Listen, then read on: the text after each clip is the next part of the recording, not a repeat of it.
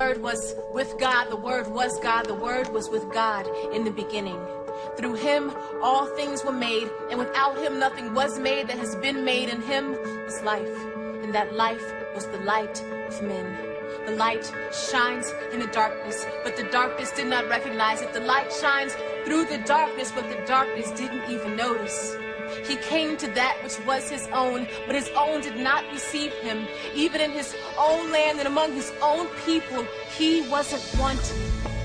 But to those who believed him, to those who believed in his name, to those who believed he was how he claimed and would do what he said, he gave the right to become children of God. And we have seen his glory, the glory that a one and only Son can only receive from his Father, full of grace and truth. The Word became flesh and made his dwelling among us. The Word became human and lived here on earth among us. And having become human, he stayed human. He humbled himself. He didn't accept any special privileges. He lived a selfless, obedient life to die a selfless, obedient death. And the worst kind of death at that, crucifixion. But it was our sins that did that to him. He was bruised and wounded for everything that we've done wrong. He was wounded for our transgressions, pierced for our iniquities. He did all this just so we could be whole. And God exalted him to the highest place, gave him the name that is above every name, that at the name of Jesus, every knee would bow in heaven and on earth and under the earth. Every tongue confess that Jesus is the master of all.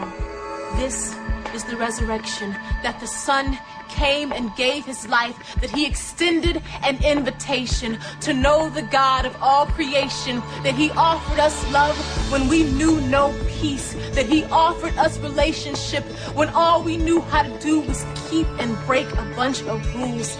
This is the resurrection, that in his death we have come to know life, that we can freely offer our life to him.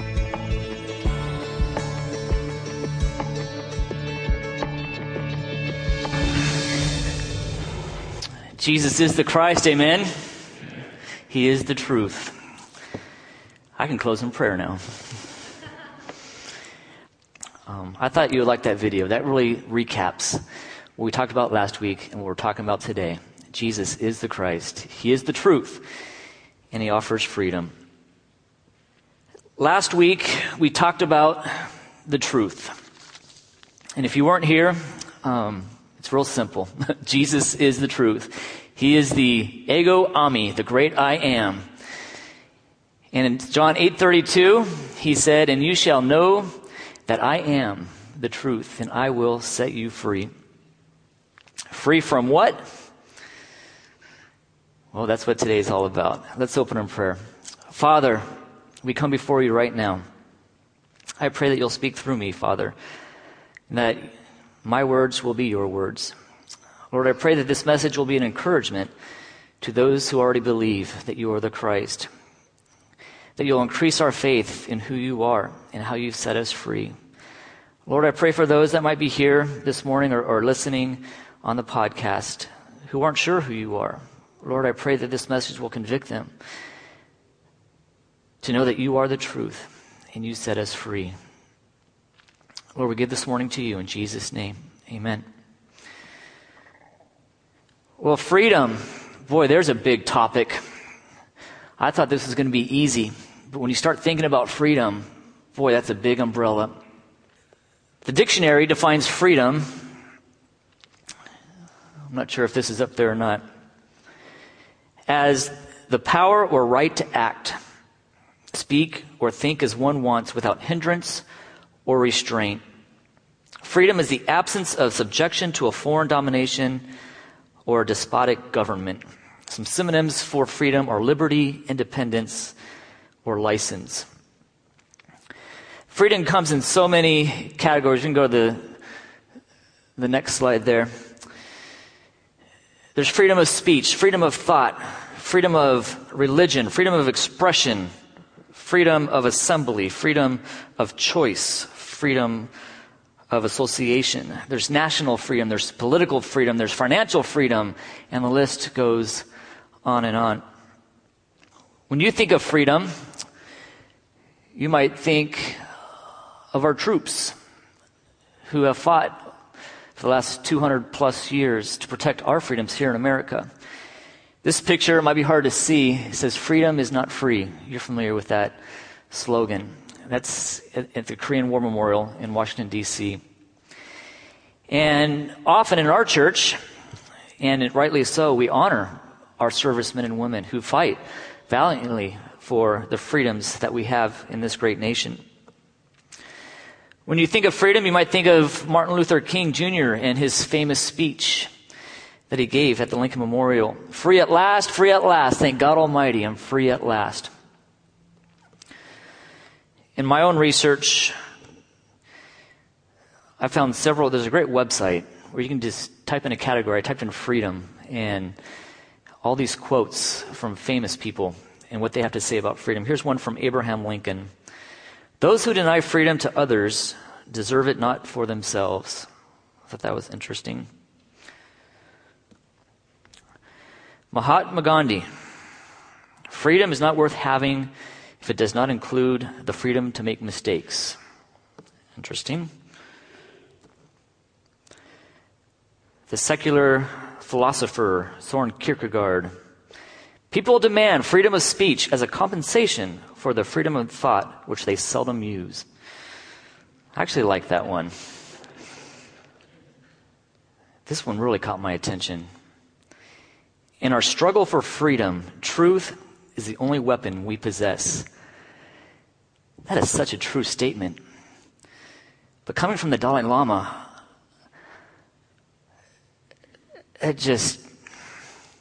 how far off we are.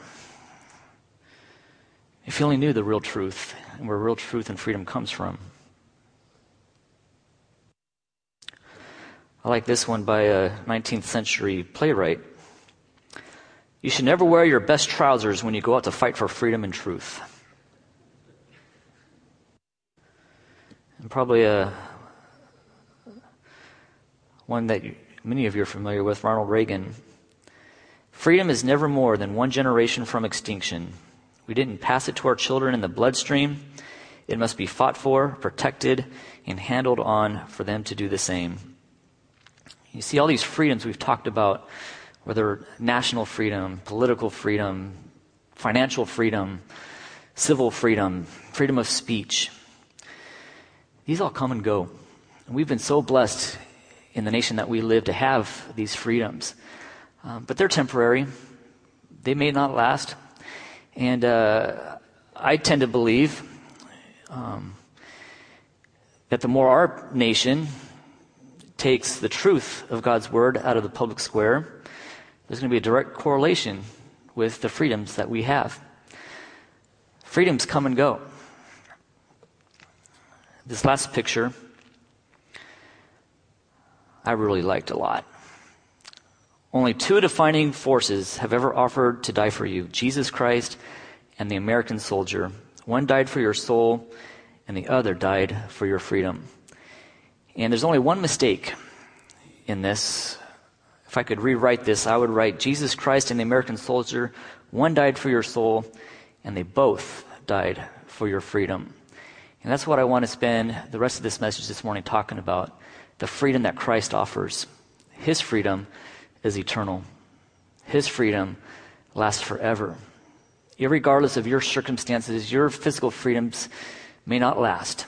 As we look at the turmoil around the world, those freedoms may not last. But Christ offers freedom that will last forever. So with that, let's look at our text this morning. I invite you to open your Bibles to John chapter 8 for part 2 of Truth and Freedom. What freedom does Christ offer us? If you're a believer this morning, you probably know everything I'm going to say. You can preach this for me.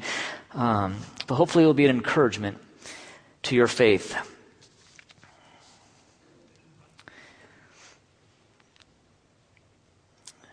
And I'll give you the punchline now in case I start to ramble. And you forget everything I start to do, or you start falling asleep or doodling on your note sheet. Or if you only have 5 minutes listening to this podcast in your car, here's the punchline. Your freedom comes from knowing who you are in Christ. Your identity is in him. He set you free. John chapter 8, verse 30. I want to continue our discussion that Jesus is having with the Pharisees in the temple, actually in the treasury, which I thought was really cool. Verse 30, as he spoke these words, many believed in him. Then Jesus said to those Jews who believed him, if you abide in my word, you are my disciples indeed, and you shall know the truth, and the truth shall make you free.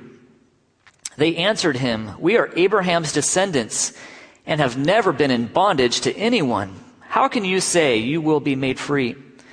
And Jesus answered them, most assuredly I say to you, whoever commits sin is a slave of sin.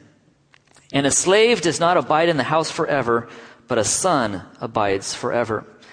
Therefore, if the Son makes you free, you shall be free indeed.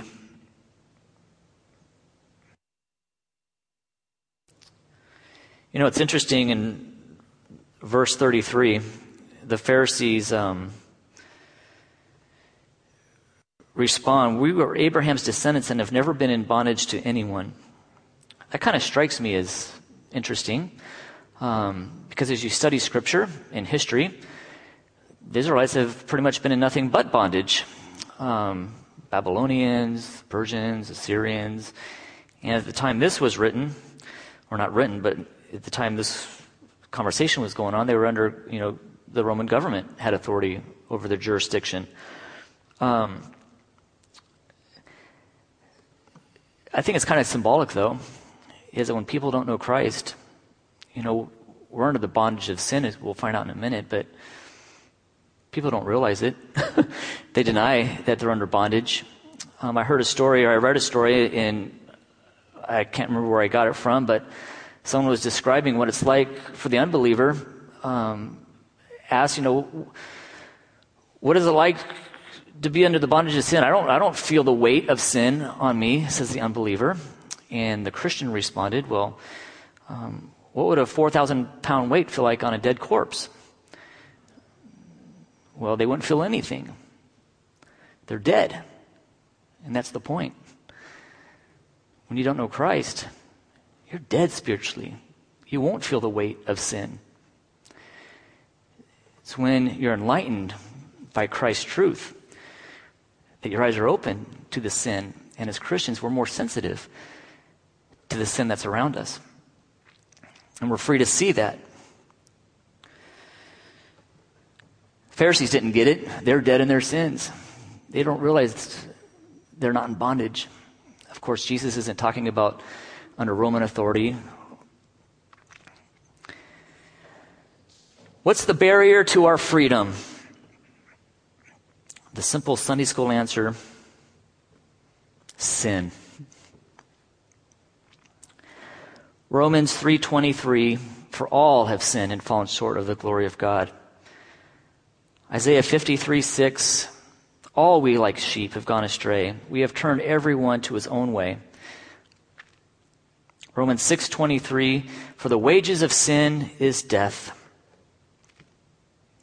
but the gift of God is eternal life in Christ Jesus our Lord. And it's no wonder Jesus said in this same conversation in John chapter 8, going back to verse 24, therefore I said to you, you will die in your sins. For if you do not believe that I am he, you will die in your sins. The barrier to freedom in Christ is our sin. What's the bridge to our freedom? And this is where grace comes in. We sing about it all morning. The cross. Christ. Look at verse 36. Therefore, if who makes you free? The Son. The Son, Jesus Christ, is who makes us free. Verse 36, if the Son makes you free, you shall be free indeed. That's his guarantee. All other freedoms in this world are no guarantee. We're a generation away from the freedoms we enjoy, but with Christ, our freedom is eternal, and he guarantees it. Romans 5:8. But God demonstrates his own love toward us in that while we were still sinners, Christ died for us. Isaiah 53 again. Surely he has borne our grief and carried our sorrows, yet we esteemed him stricken, smitten by God and afflicted. But he was wounded for our transgressions. He was bruised for our iniquities. And the chastisement for our peace was upon him. By his stripes we are healed. All we like sheep have gone astray. We have turned everyone to his own way, and the Lord has laid on him the iniquity of us all. Keep your finger in John 8, but flip over real quick to 2 Corinthians chapter 5, verse 21. These past few weeks as I was preparing, this verse just hit me. You know how you read the Bible sometimes and you can just read and all of a sudden something just hits you? This verse hit me. 2 Corinthians 5:21. For he made him who knew no sin to be sin for us, that we might become the righteousness of God in him. I've been a Christian a long time, and I know the gospel, I know the truth, but for some reason it just hit me special this past week. He became sin. Think about it. The God of the universe, the creator of the world, became flesh and was obedient to the cross and became sin for us. This past week at the dinner table, we have devotions, not every night, but I always try to throw out a spiritual thought. And I asked the kids, as you have studied the Bible so far, what are some things that maybe Jesus has been compared to in nature? And they were going around the table sharing what he's been, the Lamb of God, the Lamb, the lion, the bread of life, water, and they were going around and around. And Tori said she said it, but I didn't hear it. Do you know that Jesus is also compared to a serpent? We often forget that. He was compared to a serpent. John chapter 3. I invite you to turn there. Let me just read Jesus' story with Nicodemus to you. John chapter 3, verse 14 and 15. And as Jesus lifted up the serpent in the wilderness, even so must the Son of Man be lifted up, that whoever believes in him should not perish, but have eternal life. Just as Moses lifted up the serpent, that story goes back to Numbers chapter 21, which I won't take the time to read this morning, but I'll explain the story to you. The Israelites have sinned, no surprise. God caused snakes to come out and bite the Israelites, and many of them died. They cry out to Moses, "Moses, pray to the Lord that we might be saved." Moses prays to the Lord, and the Lord God tells Moses, take one of those serpents and put it on a pole, that whoever looks at it might live. And so he did, and those Israelites that were bitten looked at that pole in belief, and they lived. So Jesus in John chapter 3 says, just as Moses lifted up that serpent, so must the Son of Man be lifted up on that cross, that whoever looks at that cross and believes might live. And our problem is we've all been bitten by that snake, by that serpent we call sin.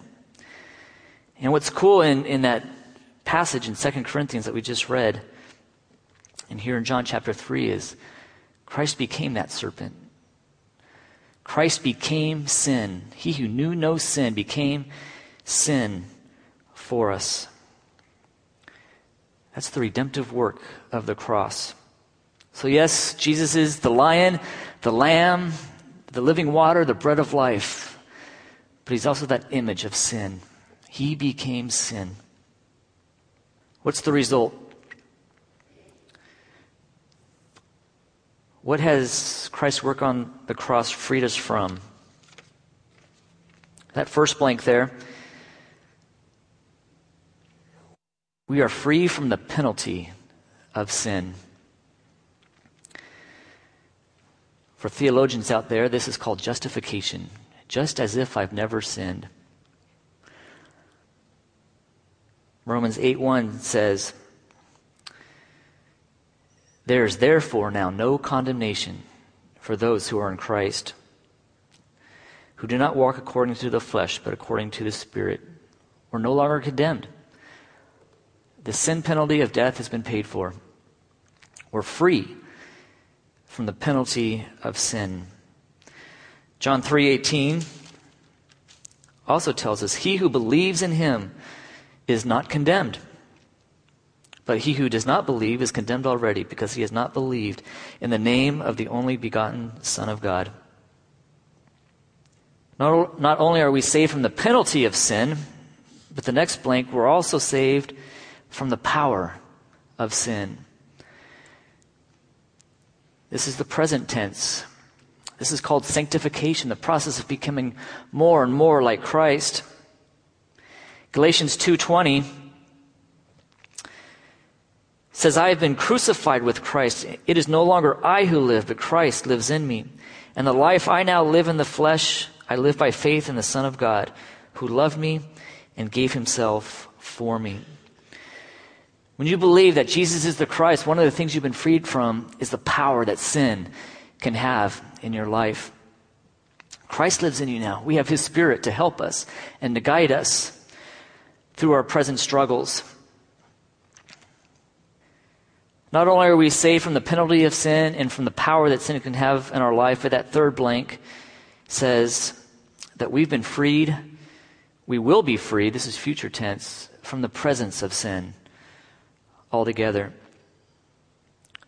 This is called glorification. 1 John 3:2 says, "Beloved, now we are children of God, and it has not yet been revealed what we shall be. But we will know when he is revealed, we shall be like him, for we shall see him as he is." Philippians 3:20 and 21 says this, "For our citizenship is in heaven, from which we also eagerly wait for the Savior, the Lord Jesus Christ, who will transform our lowly body, that it may be conformed to his glorious body, according to the working by which he is able even to subdue all things to himself." One day, these bodies will be new, and will be forever out of the presence of sin. Our bodies will be glorified. The result of Christ's redemptive work on the cross has freed us from the penalty of sin, the power of sin, and one day we'll be free from the presence of sin altogether. Back to our passage. John chapter 8, verse 35. It says, "And a slave does not abide in the house forever, but a son abides forever." One of the things I like about the Gospel of John is in almost every chapter, he gives an analogy, an image of the sin state that we're in. And he healed the sins, all the signs he did were physical healings, but he always correlated it to a spiritual need.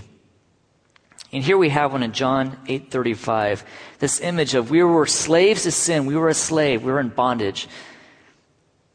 But his redemptive work on the cross has freed us to become a son, a child of God. When you placed your faith in Christ, you became a son. You became part of his family. Let me share a few scriptures that just highlight this. John 1:12. But as many as received him, to them he gave the right to become children of God. To who? To those who believe in his name.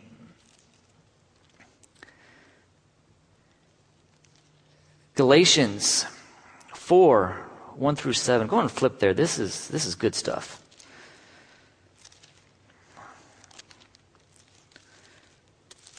Galatians chapter 4.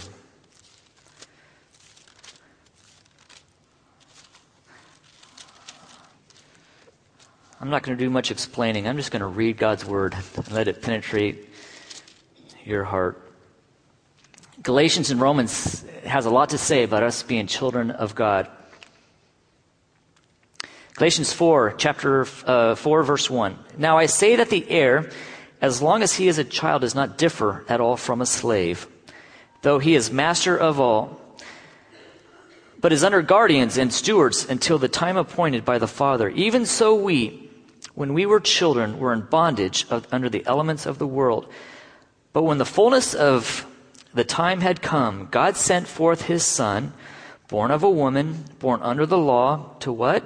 To redeem those who are under the law, that we might receive the adoption as sons. And because you are sons, God has sent forth the Spirit of his Son into your hearts, crying out, Abba, Father. Therefore you are no longer a slave, but a son. And if a son, then an heir of God through Christ. If you're a believer this morning, I want you to know, without a shadow of a doubt, you're not a slave. You're not a slave to sin. You're a son of the living God. And we have a Father. We've been adopted into his family, and we can cry out, Abba, Father. What a sweet relationship that is. Turn over to Romans chapter 8. I'm not going to read this whole passage. It's very similar to the one we just read. But I want to highlight Romans 8:17 or verse 16. Very similar passage to what we just read in Galatians. But Romans 8:16 says this: the Spirit himself bears witness with our spirit that we are children of God. Remember last week when I was sharing about all the people that testified of Christ? The people testified to who Jesus was. The Father testified. The rocks testified. Even the demons testify that Jesus is the Christ. We also read about how the Spirit testified that Jesus is the Christ. You know what else the Spirit does? The Spirit testifies that you're his child. The Spirit lives in you and has sealed you until the day of redemption. And he testifies with our spirit that we are indeed children of God. If you don't know that you're a child of God, you can know it through faith in Jesus Christ.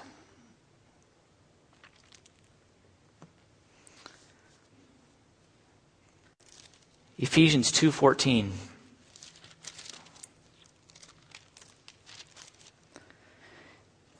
says this: for he himself, Christ, is our peace, who has made both one and has broken down the middle wall of separation.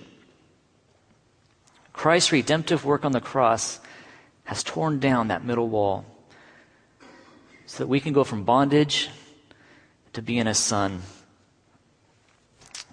Really quickly, I just want to highlight what the other chapters in John say about going from sin to freedom. In John chapter 4 and chapter 7, you can read these on your own. Jesus has conversations or talks about people being thirsty. It says, I can give you living water. John chapter 5 is a story about the sick man, the paralytic. And Jesus asks him, do you want to be made well? In John chapter 6, we have the story where the people are hungry physically, and he feeds them. But then goes on to explain, I'm the bread of life. Story after story after story, people have physical needs and want Jesus' healing physically. And he does. But then he takes it to what's really important. You need to be free. You need spiritual healing. I have the living water. I can make you well. I have the words of life. In John chapter 9, we have the story of the blind man, which we looked at briefly last week. And he testifies, all I know is I was blind, but now I see. And when you come to the other side of the cross, one of the beautiful things about our freedom is that we can see. Turn with me, if you will, to 2 Corinthians again, chapter 3. I want to read this beautiful portion of Scripture. 2 Corinthians chapter 3, verses 12 to 18. Therefore, since we have such hope, we use great boldness of speech, unlike Moses, who put a veil over his face, so that the children of Israel could not look steadily at the end of what was passing away. But their minds were blinded. For until this day, the same veil remains unlifted in the reading of the Old Testament, because the veil is taken away in Christ. But even to this day, when Moses is read, a veil lies on their heart. Nevertheless, when one turns to the Lord, the veil is taken away. Now the Lord is the Spirit, and where the Spirit of the Lord is, there is liberty, freedom.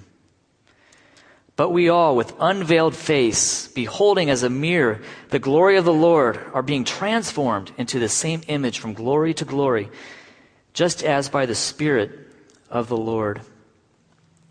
Friends, when you placed your faith in Christ, the veil was taken off. We were blind, but now we can see. And when you read His Word and soak it in, we can read it for what it is, His truth. But we all, with unveiled face, beholding as a mirror the glory of the Lord. When you look in the mirror, who do you see? Think about it. When you look in the mirror in the morning, getting ready for work or for your day, who do you see? Do you see your burdens? Do you see your worries? Do you see your frustrations?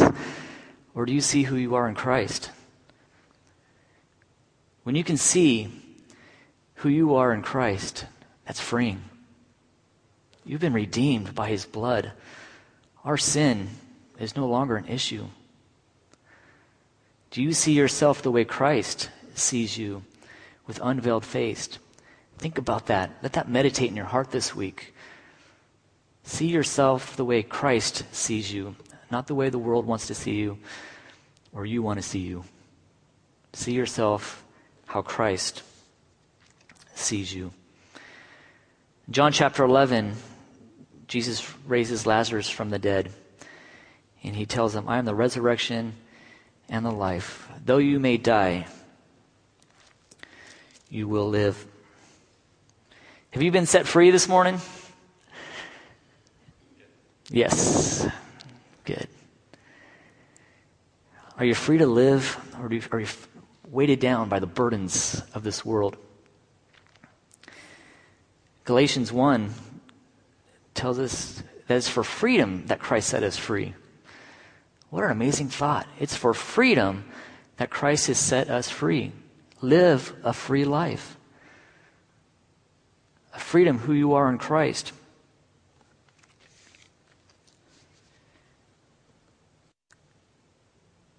I want to switch gears a little bit. As I think about the freedoms we have in America and the freedom that we have in Christ, I couldn't help over the past month or so to think about the persecuted church. And there's people all over the world, Christians, who lack physical freedom, but are freer than a lot of people that we know in the freest nation on earth. They've been freed from the bondage. They have Christ. In some of my studies, I came to learn that more people have been martyred because of the name of Jesus in the last 100 years than all the previous centuries combined. I encourage you as part of your prayer life to pray for the persecuted church. We come here freely, Sunday after Sunday, and Bible study after Bible study, without fear of persecution. We proclaim the name freely. I get to do it every single day at school. Praise God for the freedoms that we have. But we have brothers and sisters in Christ who don't have and share the same freedoms that we do. I have 4 resources for you. The persecution.com, opendoorusa.org, onewiththem.com, worldwatchlist.us that tracks the persecuted church. Places like North Korea, China, Iran, and the persecutions that are taking place. And my eyes were opened. I had no clue of the persecution that's taking place right now. Egypt is in the news. This past week, 20 Christian churches burned to the ground. Persecution. I want to close this morning with a video of a story. I like stories. This is a story about the hymn, I have decided to follow Jesus. No turning back, no turning back. And I'm going to let the video speak for itself. But as you watch it, think about the persecuted church.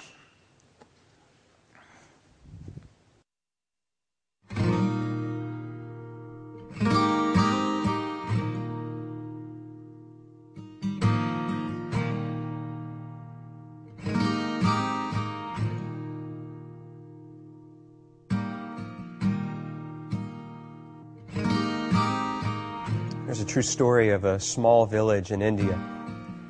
And in this village, there was this family that came to a saving faith in Jesus Christ as Savior and Lord.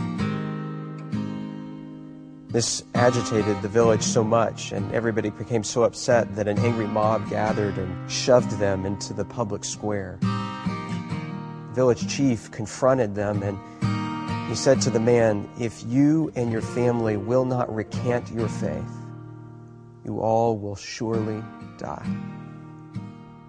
The man didn't know what to say or what to do. And so the only thing that came to mind for him were the words of a song that he himself had composed when he had first surrendered his life to God. And so he began to sing, "I have decided to follow Jesus. No turning back, no turning back." And with that, horrifically, his children were killed. I have decided to follow Jesus. I have decided to follow Jesus. I have decided to follow Jesus. No turning back, no turning back.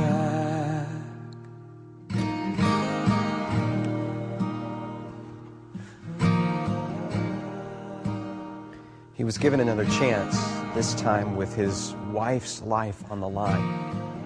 And yet he continued to sing, "Though none go with me, still I will follow. No turning back, no turning back." Though none go with me, still I will follow. Though none go with me, still I will follow. Though none go with me, still I will follow. No turning back, no turning back. After her tragic death, he was given one final opportunity, this time to save himself. And yet he continued to sing. Cross before me, the world behind me. The cross before me, the world behind me. The cross before me, the world behind me. No turning back, no turning back.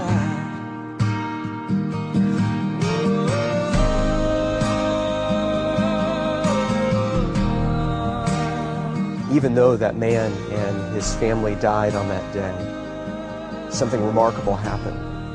A seed was planted in the heart of that village chief, a seed that began to grow over time, and eventually he called the community together in that very same neighborhood, in that very same square, and he renounced his former faith and declared his allegiance to Jesus Christ.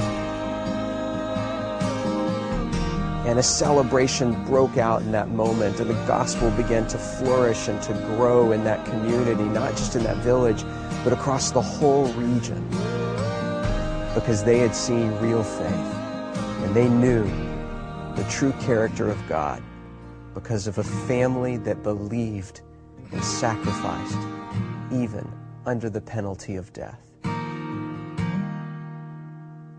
No turning back.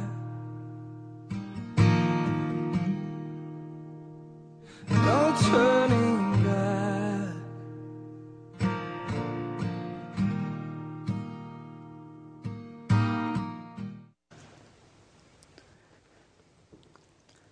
And you will know the truth, and the truth will set you free.